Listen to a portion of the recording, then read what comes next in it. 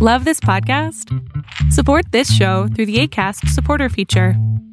It's up to you how much you give, and there's no regular commitment. Just click the link in the show description to support now. Millions of people have lost weight with personalized plans from Noom. Like Evan, who can't stand salads and still lost 50 pounds. Salads generally for most people are the easy button, right? For me, that wasn't an option. I never really was a salad guy. That's just not who I am. But Noom worked for me. Get your personalized plan today at Noom.com. Real Noom user compensated to provide their story. In 4 weeks, the typical Noom user can expect to lose 1 to 2 pounds per week. Individual results may vary.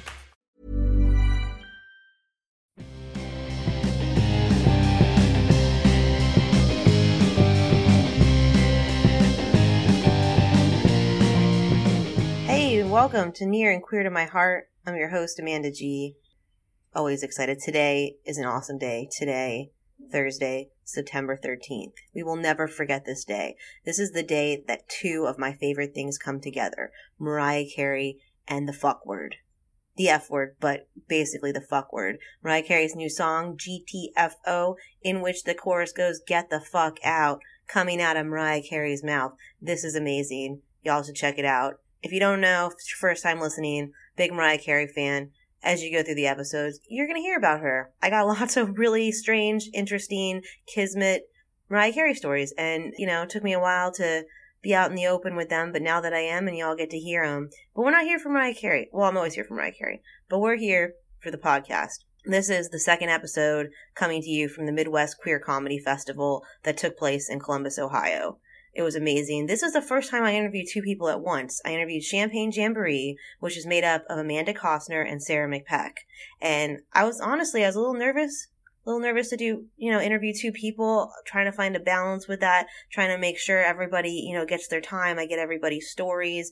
And it worked out great because they're a comedy duo. They do songs together, a lesbian musical duo. I tried to ask them what they're called because I don't know if there's a genre for that. But they work so well together, and you can hear it in their songs, which if you stick around to the end of the episode, we play you one of their biggest songs. You can just hear it. They click. They fill each other, they complete each other. Musically. Comedically. They gel, and it's cool. And I had a great time talking to them, and I hope you all enjoy it too. So here is Champagne Jamboree, Amanda Costner and Sarah McPeck. Thank you guys for joining me. This is Champagne Jamboree. What are you, a musical duo? Is that what do you guys call yourselves? Yes, we are a lesbian comedy music duo. I'm Amanda Costner. And I'm Sarah McPeck. And we are Champagne Jamboree! They totally practiced that. No, it's so cool. You guys are from Minneapolis, right? Not just Minnesota, but Minneapolis. Yes, we formed about 1.5 years ago. We were both doing solo, stand-up comedy work. I'm a comedic musician, solo as well. And we were both in the queer community, but we hadn't really become friends yet. And once we did, I was like, oh, let's do some songs. Let's get it going. And then Champagne Jamboree was born. I always wonder, how musical duos form, how that works. You guys saw each other and you're like, we're going to flow well, or were you just like, I don't like doing this alone? Because stand-up, we're usually doing it alone, so when people join up, I'm like, this is so interesting to me. Sarah McPeck here. I have always really enjoyed collaboration, and I met Amanda by booking her on the variety show that I host. And as soon as I saw her perform, I have always wanted to do musical comedy, but I play the flute, and that doesn't par very well for the singing. So I needed a good musician, and I saw Amanda. She was an amazing musician. I thought we were both lesbians. We should be friends. And then I just kept saying, hey, I have an idea for a song. I was really nervous to ask her because I was kind of like, hey, I know you have all this talent, and I'm kind of just wanting to add some comedic and have some fun with you. And I was really nervous that she, as more of a professional singer, would be like, you're more of a comedy singer, not really a real singer. So I felt really good that you did and that you went with it. So that's kind of how it happened. I just kept asking her for 2 months, and then finally she came over and we wrote a song. It was pretty easy. Yeah, the first time we hung out, I think Sarah made this awesome breakfast, and she was like, I know how to cook meat. And I was like, yes, I am there. and we ate all this meat and stuff. And then basically I pulled my guitar out, and we are kind of one of our best songs to play is called Beautiful Bemidji, and that was born. No, actually, our first song was called Lesbian Dating Song. Yeah, because we were just talking about, like, man, it's hard specifically when you're a lesbian to date and all the different, like, nuances of that. And then, so we probably wrote our first song in about 30 minutes or so. That's how a lot of our songs have been written, like, real quick like that. I like that you were like, I just kept on Amanda till, like, I feel like that's my dating technique. So you were doing, Amanda, music, comedy music already? Yeah, I released an EP called LGBT Redneck in April of 2017. And after I did that, I was like, what next? What do I want to do next? And I wanted to collaborate. And so, hell yeah, I wanted to accept Sarah on her offer. She's really talented and funny. And anybody who sees her on stage for 2 minutes can see that. And also, Sarah is super involved in the queer community in Minneapolis and completely opened up my world and also opened up my eyes to, like, ways to be a better performer, you know, take more risks. I was a little bit rigid in, like, my ways of, like, I'm this type of performer. I don't do parodies, or I've never considered, you know, doing, like, a sketch in the middle of a song. And those were the kind of things that Sarah would just, like, constantly have ideas about. Sarah, what kind of performance were you doing before you all got together? Mostly stripping. And no, I always did want to be a stripper in college. I'm just going to put that out there. So that's not the question you asked me. I was a stand-up comedian, and I am an improv actor. So I have been taking lessons for a long time, and now I've been a teacher for about 3 years at the Brave New Workshop in Minneapolis. Shout out Brave New Workshop. Always have to say, oldest improv theater in the nation. We beat Second City by 1 year. And I was doing stand-up. So I really was producing a variety show, and I was really starting to come into my own as a performer, and I just wanted to challenge myself, and I just needed a nice Southern gal. Okay, I lived in Chicago for a while, and I gotta say, Brave New Workshop may be the oldest, but everybody knows improv is synonymous with Second City, so. Second City is great. An IO and Annoyance, and I wouldn't put any of them down. But Brave New Workshop is a really special place in Minneapolis. It has boosted the careers of so many performers out there. And it is a place where you walk out of there feeling so accepted and almost like therapy, like so okay with yourself. And I don't know how many other theaters can do that. Do you want to arm wrestle over who is a better theater? I am willing to say that they're both genuinely great theaters, and they both have their own strengths. This is what it always comes down to with lesbians. It's somehow we're like, how can we challenge each other to arm wrestle? This is what, like 5 minutes in, and you're like, all right, I already figured out a way to do this. I'm going to make this happen. How did Champagne Jamboree, like, how did you decide on that name? Did you have other names? Did you just get high one day and that was the first thing that popped into your head? Because that's how 3 of my brother's bands have been named. You know, is there a story behind that? We did get high. And we did make a list. We actually struggled for probably a week or so on picking names, and we would text each other back and forth all day long. After we had written a couple songs, we were like, well, let's name ourselves. And I think it was really Sarah who kind of... Yeah, I kind of was looking on a play of Amanda is a little bit country. That's the jamboree part. And I'm a little bit bougie, but I'm not like 100% bougie, and she's on 100% country. And I wanted a name that kind of like showed both of that. And I was watching a documentary about some chef on Netflix, and they would do these champagne jamborees like in New Orleans, actually. And I thought the name just kind of like, I'm like, that would be fun. And told Amanda. Now, Amanda was not 100% on board with Champagne Jamboree at first. And I understand. I wasn't either, because people were like, what does that mean? I wanted us to be called Blue Plate Special, but now I'm so happy with Champagne Jamboree. Plate Special would make sense because you made meat on your first meeting. Like is that you know, when you meet women, is that like a second date, or the first date aftermath is just like, well, and what kind of meat? Like I'm back on the meat right now. I just scrambled eggs probably, and bacon and sausage. Oh, we did sausage. Yeah. Potatoes. I love to cook and be like a homemaker, and I do have that. Like, I love to bring people into my house. I love to have parties. I want to feed. If I love you, I want to feed you, whether it's a platonic love, a sexual love, a parent love, anything. Like, that's kind of my way. Sarah has a meat freezer that just hangs out in her apartment. It's just there. Like, it's not like she doesn't also have a regular refrigerator. She does. And that refrigerator has a regular freezer. But she also has a 5 feet by 4 feet meat freezer Yes, I have a meat freezer. I will say I was a traditional homemaker for like over 10 years. I was married to a man and had 2 kids. So I really had to cook and get deals. And when you have a meat freezer, when hamburger and chicken and everything's really cheap, you can buy tons of it and put it in your meat freezer. And then you always have meat and you can always feed your family. No, one of my roommates about 5 years ago, my coworker, he's from the country. He's from Lafayette, Louisiana area. And he had a meat freezer and he brought it, but we didn't have meat. Like, so we just put vodka in it. So it was like, I thought that was like a pretty good use. Where are you guys from? How'd you end up in Minneapolis if you're not from there? I grew up in Alabama, in Rainbow City, Alabama, and then moved to Oklahoma and finished up my teenage years in Oklahoma, which is why I always tell people I have 2 different kinds of rednecks in my family, country, western, and trailer park. Because, yeah, I lived through it both.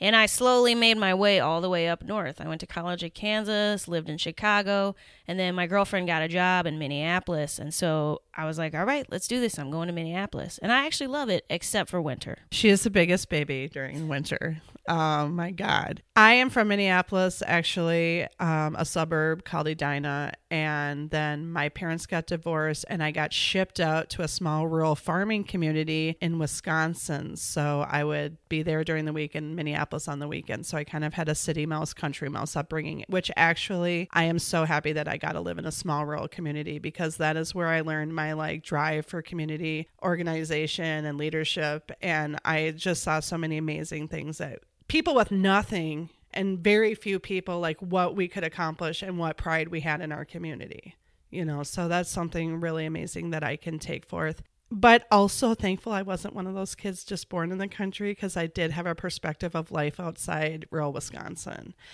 And I can drink, like I'm not a drinker, but when I do drink, people are always impressed that I can drink. And that is my Wisconsin, 10 years in Wisconsin right there. What? I didn't know Wisconsin was like a drinking place. Because like I can fucking drink, but I live in New Orleans and people are like, yeah, no shit. I would say Wisconsin and New Orleans is right on par with the drinking, except in New Orleans, you can do it out in the public. You know, you can walk around drinking and stuff on the street, but in Wisconsin, you're in like some tavern. I mean, the legal drinking age, I think in Wisconsin is 12 if your parents are with you. Okay, I have a question for you, Amanda. In New Orleans, is it like the stereotype where just everybody just like parties and drinks all the time? No, we, you know, and I talk about it in like one of my jokes where it's just like, it's 24/7, whatever you want, but it is. Like the gas stations have alcohol 24/7. There's a lot of people that are day drinkers, you know, and like all the I mean, I hang out with comics, so we're all drinking all the time, but you know, it's not uncommon. Like there's a bar 2 blocks from my house and they play Jeopardy and Wheel of Fortune every day at 6 to 7. And there are people there every day. Like I don't go every day to do that, but if I happen like after work, I'm like, oh, let's go to happy hour. It's the same people watching the same thing. They're all drinking all the time. Like we're very cool about drinking, but we don't like go hard or go home. Like It's like we can afternoon drink and then go to dinner like a normal person and not like throw up in the restaurant. So we have a good balance, I guess. But we also, that's one of the things I think is funny. Like they're always advertising that New Orleans has the best hospitals for liver transplants.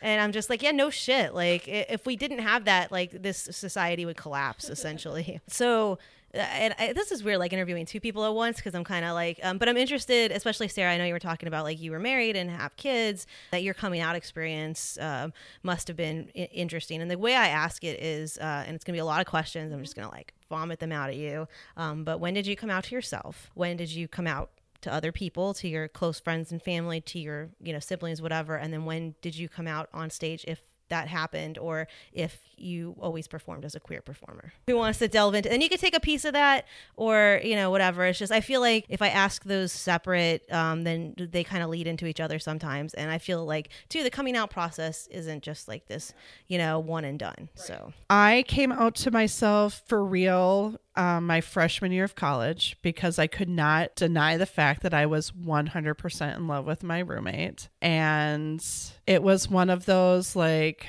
relationships that was very strong, and like we would hug each other and do everything together. And she'd always say to me, like, you know, if you were a man, I would marry you, you know. And I didn't even at that time, I don't think either one of us like even knew what that statement meant, except we knew we couldn't be together, but we felt a very strong attachment. And then when she would leave for her swimming tournaments, I would take her pillow and bring it down on my bed and like just smell it all night long because it smelled like her, and it just felt like so good. And I knew that was a little weird, but obviously like there's something going on. She knows all of this too, so if she hears this, it's totally cool. We're still very, very good friends, and she's married to a man. And then when I came out, so then she got a boyfriend, and I was so upset and felt so hurt. And then there was kind of rumblings about me being a lesbian. I played volleyball at the college, and I was voted strongest hands on my volleyball team.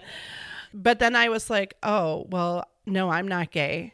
And I happened to meet up with my old high school boyfriend, whom I that's where I do understand pansexuality 100%, because I was so attracted to him as a person and as a friend that I didn't feel, even when I was with him, that I was actually giving anything up. And at the time I thought I was bisexual. So I was like, well, what does that mean? You're with this person, you're with that person. Are you just, if you're with a man, are you still bisexual? Or, you know, so in doing that, I was the last American virgin, and I decided, well, I should try the sex thing. And I got knocked up within the first month of having sex.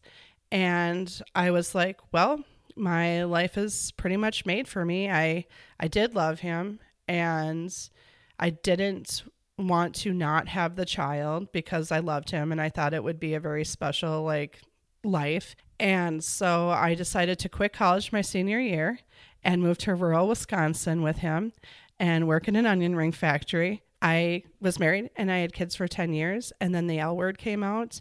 And after like 10 years, I told him I was bisexual and I'd always had these feelings. And then but I'll try to make this fast. The L word came out, and I was just like, holy shit. I had never paid for Showtime in my life before, but I bought Showtime every Monday night or whatever night it was on. I made sure my kids and my husband were out of the house. I was like, this is my time. It wasn't even like the sex or anything. It was just like the whole thing, like the whole community. I was like, oh my God, I'm such a lesbian. And then I started messing around with some married women. I found out there's a very subgroup of married women that are very gay, but they do not want to come out, and they like it right behind closed doors. And I am a very femme woman, and I think a lot of those women feel very comfortable with me because I don't look like the scary butch dyke in their mind. You know, it's like, oh, you're like me, you're soft and pretty, and you know, it's not so bad. And then I fell in love with a woman, and it was, of course, somebody I worked with and my husband worked with.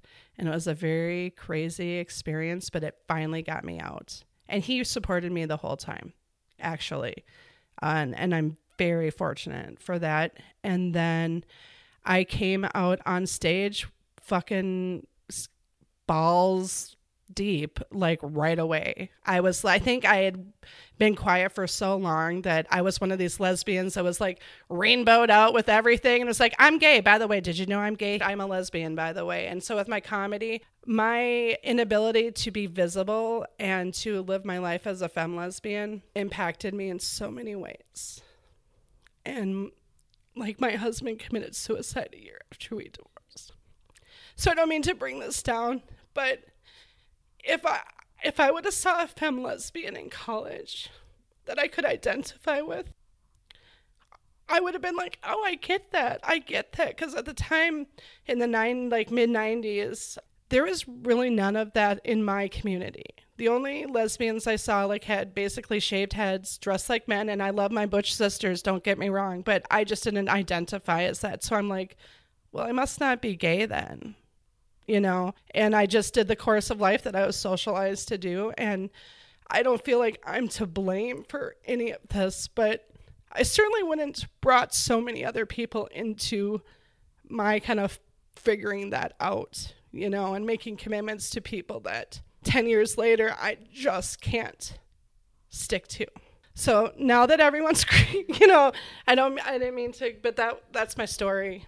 and this is what I always say the kids, but like I think they don't understand how important, because L Word was also very important for me, because it's not just the visibility, but it's also seeing lesbians and queer people. They had transgender folks, they had, bisexual, like just living their lives and being, femme or butch or not. Because I feel like for me, I'm female presenting, but I wouldn't say I'm femme because I don't love dresses and heels and I don't wear makeup, but I also am like don't identify with butch. So like I feel like that showed you that there was a space for that, and it was so important to have that. And I think that's really cool. And like, I think the kids don't understand, but they basically, like, a lot of shows are, have queer characters that are just characters who are queer. They're not just like these token characters that we were used to seeing, and they don't understand like this importance. So like, I know L Word might be coming back. I heard it was coming back, but like I haven't seen anything on it, and I think that's good. It's good to have that again. But yeah, no, thank you for sharing your story. I know that's why I asked that question, like, and then I kind of preface it and then I explain it, and then I'm like, I'm sorry I asked this question, but I think that's such an important part of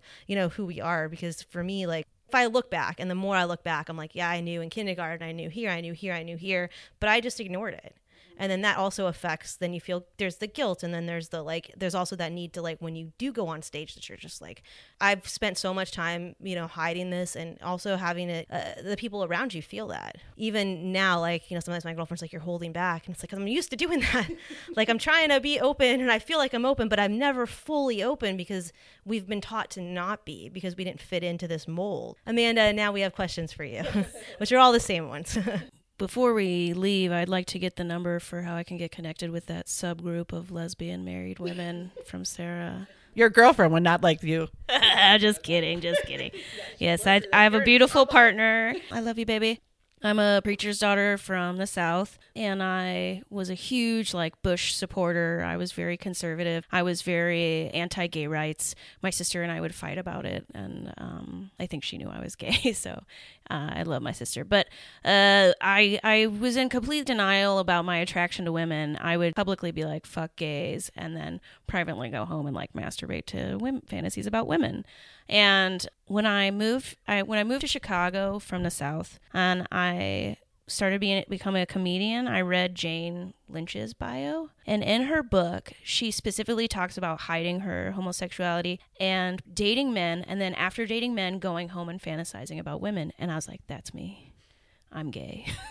That's what I do. I date men, and then I go home and jerk off to women. And I would date these dudes, and I'd be like, oh man, why can't we just play video games? Why do you want to, like, kiss and stuff? So I really didn't know I was gay till I was about 25 years old, and I came out kind of to everybody at once. Amanda's missing a very important piece of her puzzle for the listening audience.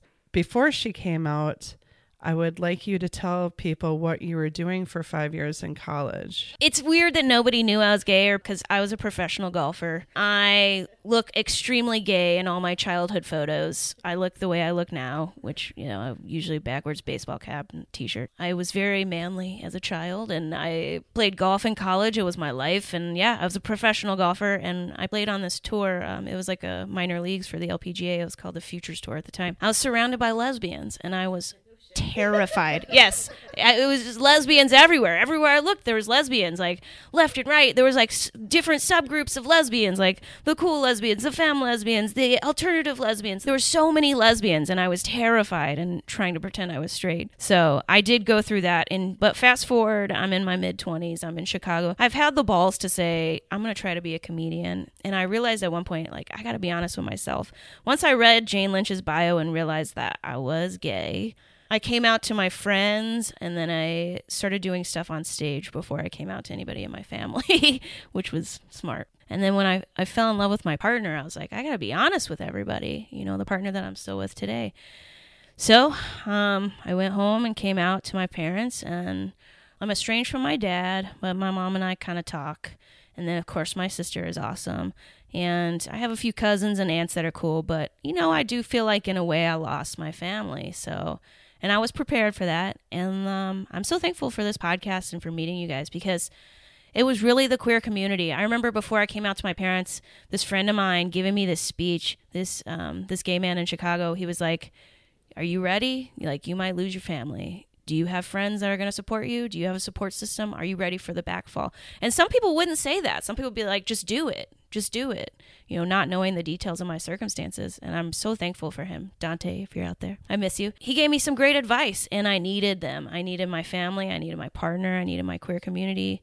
And that's kind of where I'm at now. Yeah, no, I think it's cool that like you guys found somebody out like L Word or Jane Lynch or someone that like put your experience into words that you were like, that's me. Your dad was a preacher, so Amanda, I assume you were raised religious, but were you taught about gay people? Was that or any discussion about that growing up, or was that you kind of identified as this like I'm gonna be outwardly like fuck gays and do this, and I didn't know if that was like self-imposed or if that was something that like people around you were doing? Yeah, when I was coming up in the church as a teenager, it was just becoming acceptable in pop culture it was like Friends had a gay character and shit, and some churches were starting to be more cool with gay people, but my dad is somewhat of a fundamentalist, and he believes in a literal interpretation of the Bible, and all I wanted to do was please my dad. And so I would hear what he would say, which was like, homosexuality is wrong. I don't hate gay people, but we don't need to be having them marry and be allowed to get children. They will mess up those children's lives. He just said a lot of bad things, not in a way like, he wasn't like, let's murder all the gays, but it was almost worse than that, you know? It was like, let's not recognize their relationships. How dare we put a child with them? And I agreed with it because I just agreed with everything I'd been raised to believe. So I was vocal on like social media about anti-gay rights. I would have discussions with my friends where I would try to get them to see my side about how there shouldn't be gay rights. We shouldn't allow gay people to marry. It's wrong. It's an abomination. It's the puzzle pieces don't fit together. There are all these things my dad would say, and I would just regurgitate them up until I left my small town and left that world and kind of started losing my religion. I was super like, I didn't do it on myself. I didn't come up with it myself, to answer your question, but I believed it. I believed it was wrong. I had a lot of self-hate, you know, as a lot of queer people do.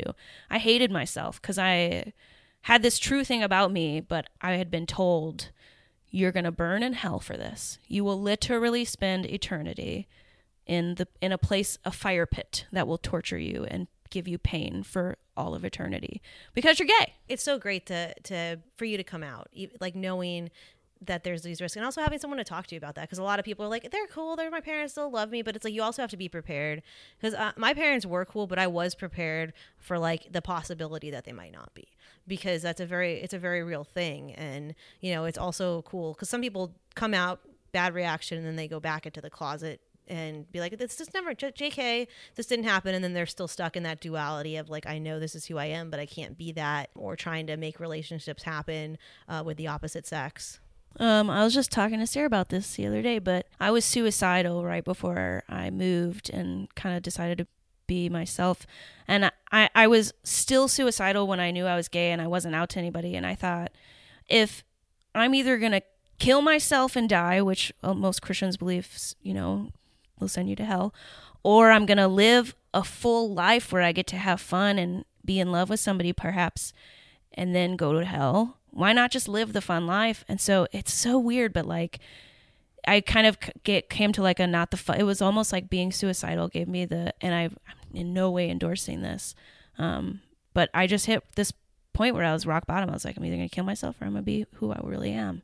And I'm glad I chose the latter. How did you meet your partner? It's the same partner that you came out with, essentially, still with her. How did you guys meet? We met on OkCupid.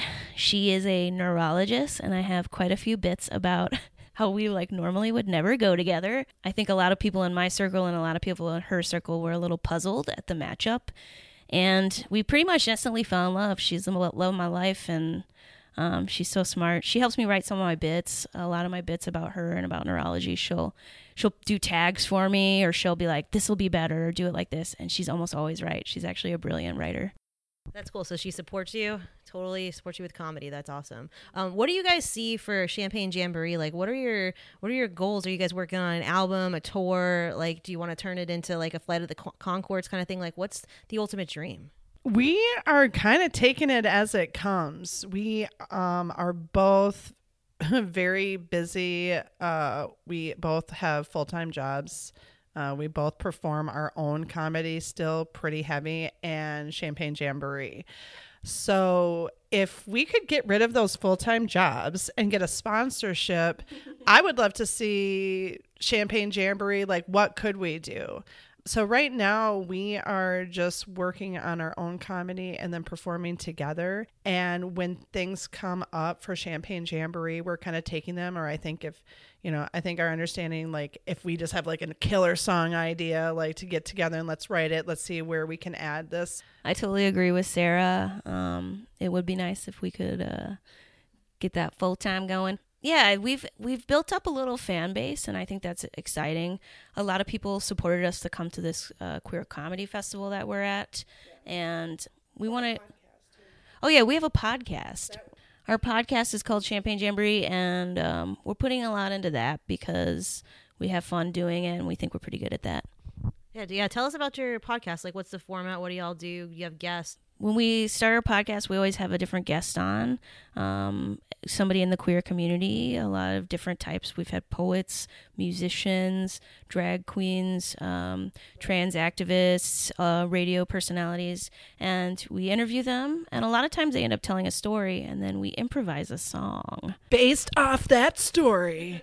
It's pretty amazing. We have a lot of fun. It's been a little humbling for me as not a trained singer where I can practice and have it down.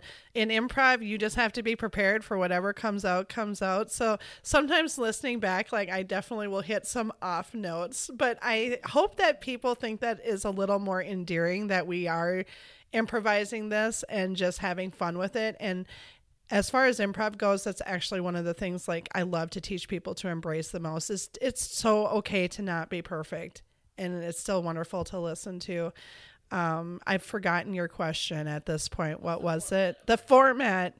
Yeah. So then we sing a song, and then we have Jacob Randall as a up-and-coming Twin Cities comedian. He does Spill the Rosé, and he does some gay gossip.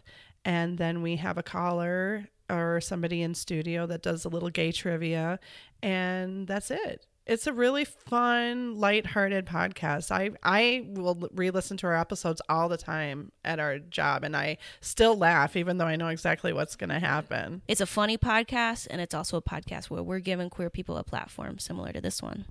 That's awesome. And then can you guys talk a little bit about your process for writing songs? I'm always so interested how bands or groups write songs, because I feel like if you're on your own, you can figure it out. Or like the Beatles, like, John would just start going and Paul would just riff off of it. Like, do you guys just get together and just comes together? Or do you like write one piece and send it, and then the other person's like, oh yeah, I wrote this, and it just kind of comes together? Like, what's your process for that? And then also another question, I'm just gonna keep asking questions. What's your process for comedy? Is your stand-up process, or you're performing whatever other performances you guys do, what's your process for that?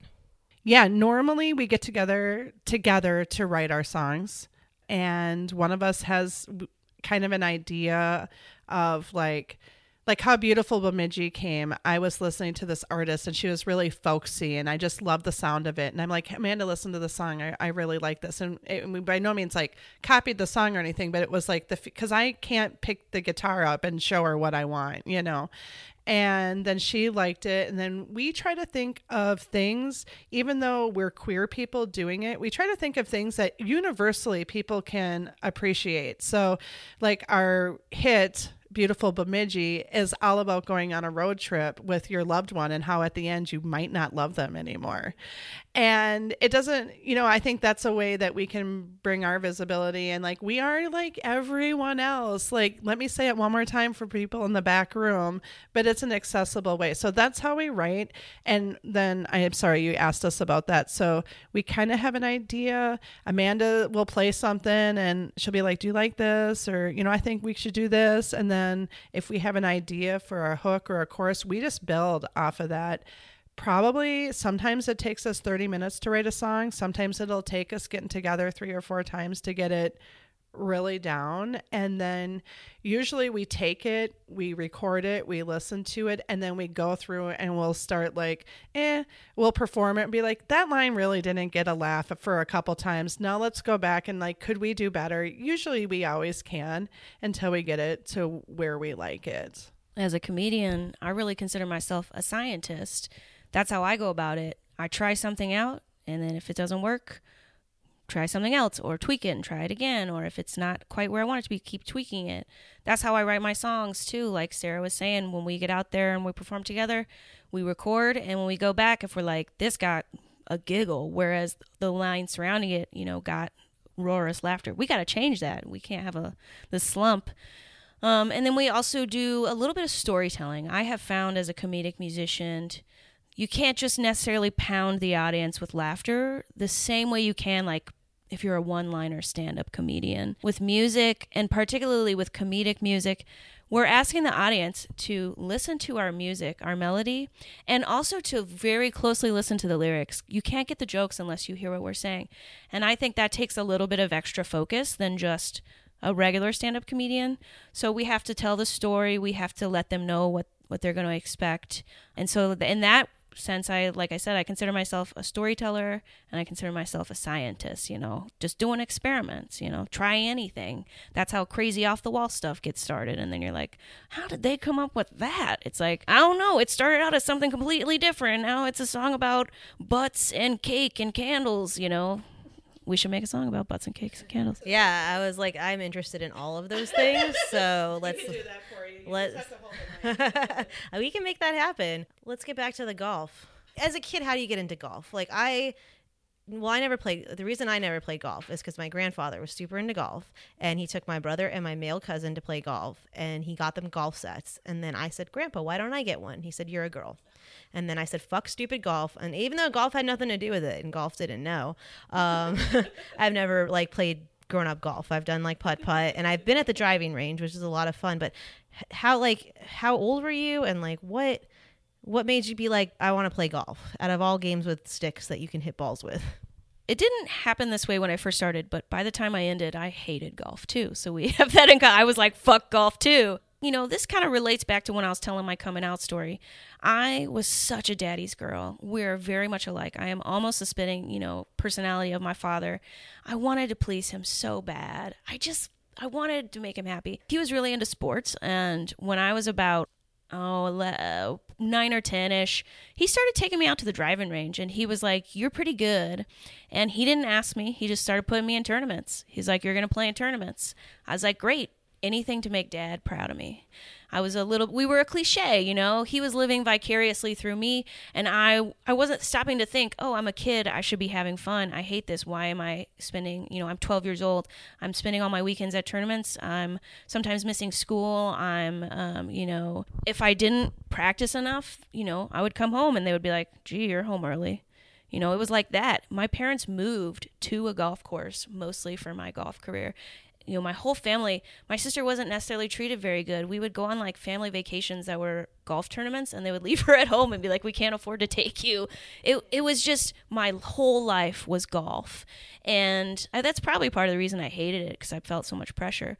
But I was really good at it. And when you're really good at something, people expect you to keep doing it. And I also got a big ego boost. I was in the papers. People knew who I was. I got a scholarship to college.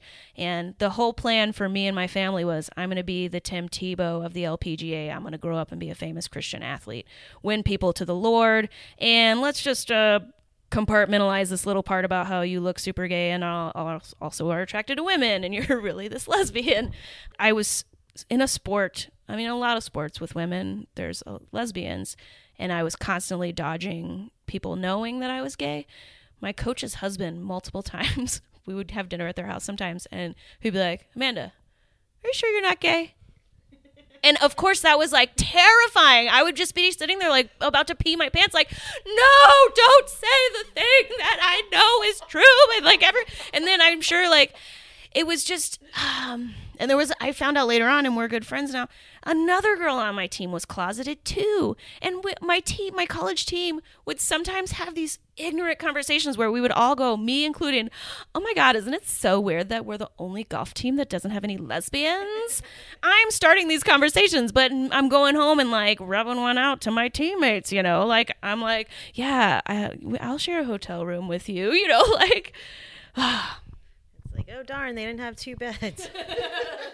But what got you out of golf? Like, even if you hated it, like there sounds like there was a lot riding on you playing golf. Like, what was the ultimate, like, I'm fucking done? I played professionally about 2.5 years, and it was really tough. It was very similar to being a comedian. You got to be your own business. You got to get sponsors. You know, it's not just about the performance or the act of golf. There was a lot of other stuff in it, and I was bad at it. And I struggled, and I don't know how many of your listeners play, or if even Sarah, and you will know this, but there's a phenomenon in golf that happens usually to old dudes called the yips. And it is essentially a physical flinch that you get at some point in your swing. It mostly happens to people when they're putting, which is the thing you do on the greens. I started getting the yips in my full swing. I would have a driver in my hand. I'm at a tournament where all this money is on the line. I've paid all this money to travel there. I'm in Virginia, on this beautiful course. My sponsor is caddying for me, and a crowd is watching. And I have a driver in my hand, and right before I make contact with the ball, instead of hitting it the way I should, the way I know the way I've always hit it, I flinch and hit, hook it 150 yards out of bounds and get a 9 on the hole. And I kept blowing up at tournaments, and I couldn't get rid of this physical flinch. And it was all mental. There was nothing physically wrong with me. I later on realized it was because of the pressure that I was putting on myself, and I just couldn't take it. My body was like, it totally makes sense when I look back. At the time, it contributed to wanting to kill myself because I felt like such a failure. Because this is what I was supposed to do. I was supposed to be good, but I was out on that tour. I was struggling. I wasn't making the cuts. You're paying $500 entry fee to a tournament. You don't have enough gas to get to the next tournament. If you don't make the cut, what do? You call mom and dad, or you call your sponsors. It's humiliating. And so I wanted to kill myself, and I had a plan and everything. And it was also because I hated it, and because I was closeted, and I was pretending to be this anti-gay rights conservative Christian. After my last season, I took a lesson with a pro. I was like, I told my parents I was going to do it again, because people were like, you had a rough year. Are you going to do this again? And I was like, what are you talking about? I had driven back from New York City to Oklahoma, and I took this expensive lesson. These, when you're a professional, all these pros, they're kind of all douchey, and this guy charged me like $250, but he was supposed to be an expert. So I go to this lesson that's $250 with this guy, and it's a horrible experience. Nothing is working. I can't, probably looking back again, because it was all mental. It wasn't anything wrong with, I've been playing for, 15, 17 years at this point. I had what it takes. I genuinely believe that. But I shouldn't have been doing it. It wasn't my spot. I'm driving back, and I start bawling my eyes out. And I'm like, am I going to kill myself? I wanted to drive off a cliff on the highway in Oklahoma going like 75. I'm crying. And then, that was part of the motivation that got me to leave that world, to leave golf, to leave pretending to be straight, to leave pretending to be this religious person. And that's day I had that lesson, I drove home, and I was like, am I going to kill myself, or I'm going to quit? And I was like, I'm going to quit golf. And that was what started my, turnaround, And I was still depressed. It was still hard. It was still another several years before I could be myself. But it was that day. It was that lesson. It was that, oh my God, I just put all of this into this, and it was such a shitty lesson, and I knew it wasn't going to change. I think I knew that in my head. Nothing is going to change. I'm not going to succeed in this, because I don't want to succeed in this. I'm miserable. I don't want to be successful. I would still be miserable if I was successful. Are you able to play golf for fun, like after all of that? Because it's a thing that was such a big part of your life. Like, are you able to go back and just fuck around for fun? No, actually, when I walked away, I just didn't want to do it again. I was not interested in that. It was such a miserable experience at the end.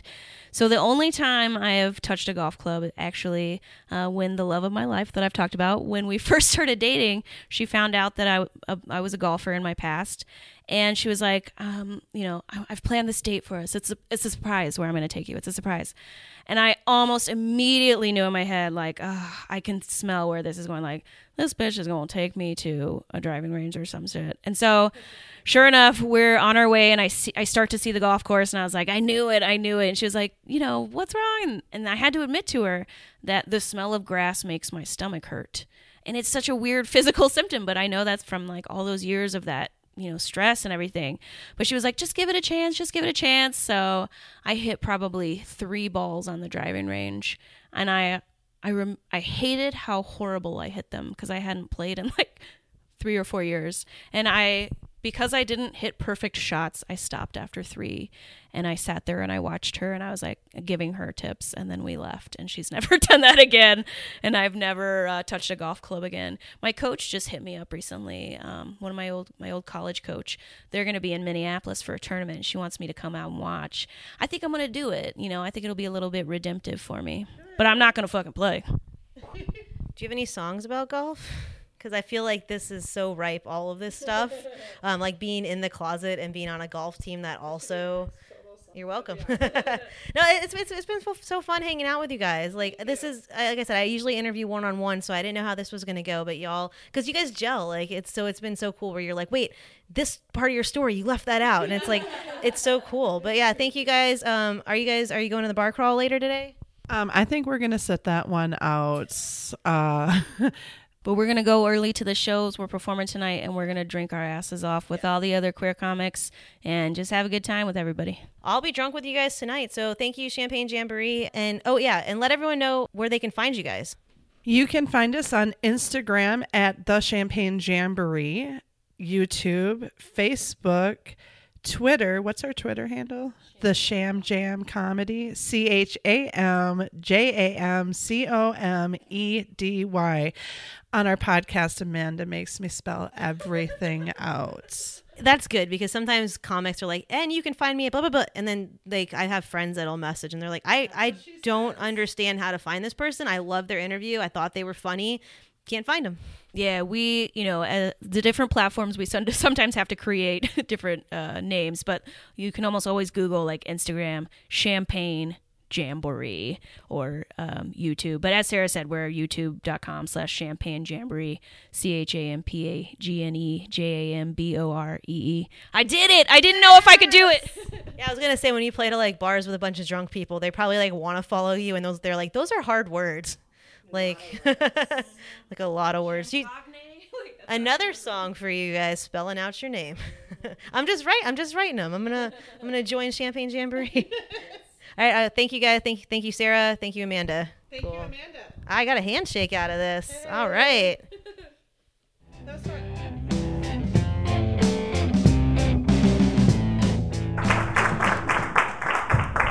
How are you guys doing tonight? Yeah. My name is Sarah McPeck. I'm Amanda Costner. And we are Champagne Jamboree. So, how many people are in relationships? Yeah. Or you've been in one? Or you have an idea of what one is? There's a lot of challenges in being in relationships. And I didn't clap my hands, but I am a single parent. And I am also a lesbian, which confuses so many people. Usually they're from Wisconsin. We understand. But I can tell you some of the challenges in a relationship are children, bills, but the biggest challenge seems to be going on a road trip up north. Come take a ride with us.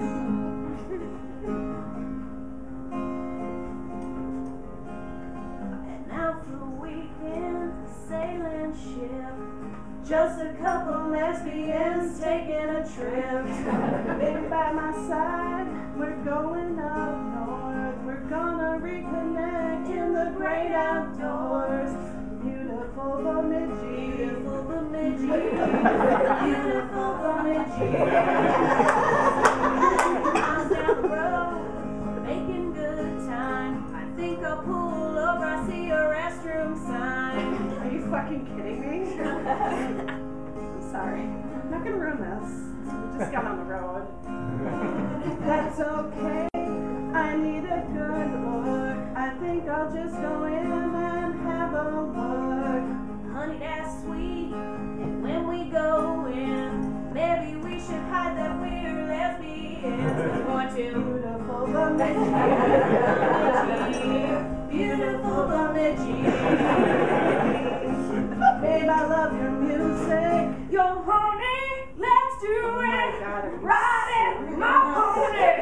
But if you don't mind, maybe we could talk since we've got all of this time. Down to do that, I've been meaning to say. The visa bill came in just yesterday. Talking's overrated. I thought you might say that. Let's just stop and get stoned. Where should we pull over? Could you drive a little slower? Look, there goes Paul Bunyan.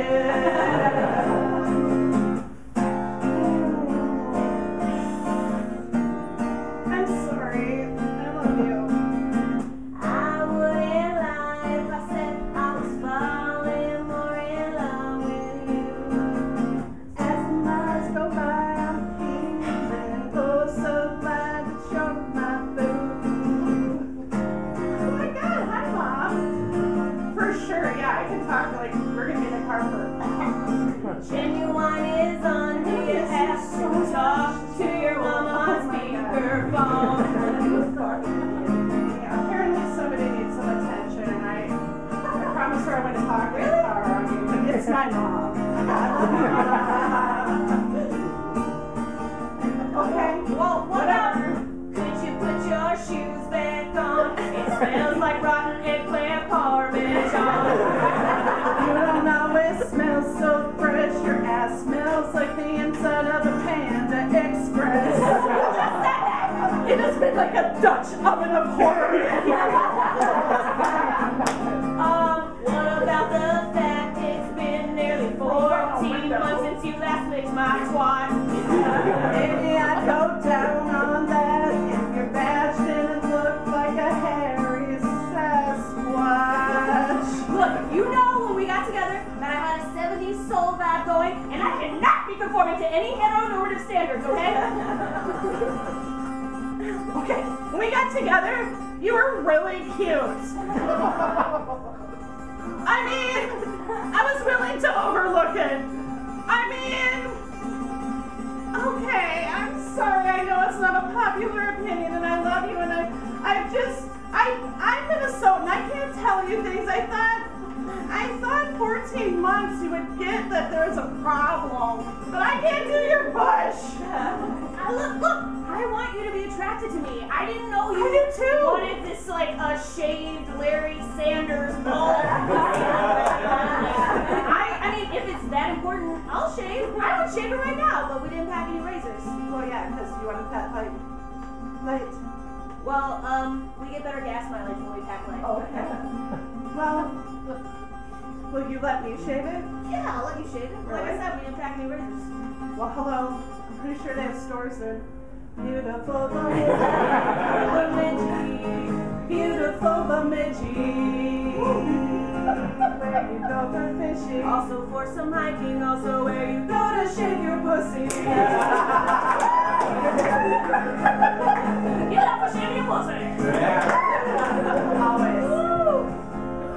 50 miles down the road, we're making good time. I'm gonna pull over, I see a restroom sign. I can see the cabin. I'm sorry. Okay, let's go in. Well, my bladder's full. Do you have a funnel that I could take to my hoo-ha, then to a pop bottle? Never mind, pull over. I thought you might say that. Urine's pretty sticky. I love it when you find a good gas station. Something with your bladder. 10 years now, I'm glad we didn't quit. Just a couple lesbians taking a trip. The cabin's pretty close, I can smell the fresh air. I think I'll take a nap as soon as we get there. Are you serious? Oh my god, I get so tired on these road trips. I made a dinner reservation. You made a dinner reservation? Yeah, we have a coupon and it's only good with a dinner reservation. You have a coupon. Are you 60 years old? I'm economical. Oh, I am paying for this trip. I was waiting for you to say that. Well, I paid for the last trip. Yeah, to Edina. There's a lot of shopping in Edina. The good earth is there. You know what? Honestly, should we just like stop and go home or something? Fine. Let's go home. No, we have the coupon. God damn it, I love you. Your coupons. Alright, you can take a nap. Alright, I'll stick my fingers in you.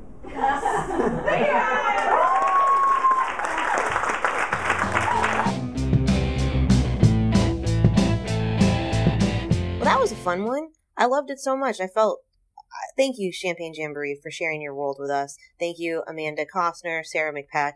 I know we were laughing, we're crying, we had a lot of beautiful moments there, and I really appreciate the opportunity to get to know y'all and for you guys to share your story with everybody else. Special thanks to Jessa Fallon and Ryan Golub for your help editing and producing the show.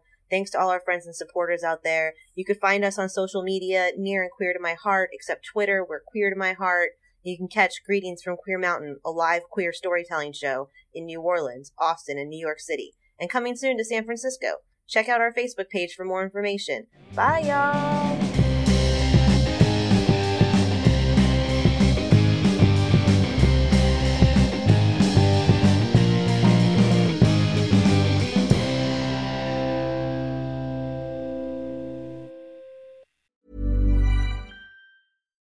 Here's a cool fact. A crocodile can't stick out its tongue. Another cool fact, you can get short-term health insurance for a month or just under a year in some states. United Healthcare short-term insurance plans are designed for people who are between jobs, coming off their parents' plan, or turning a side hustle into a full-time gig.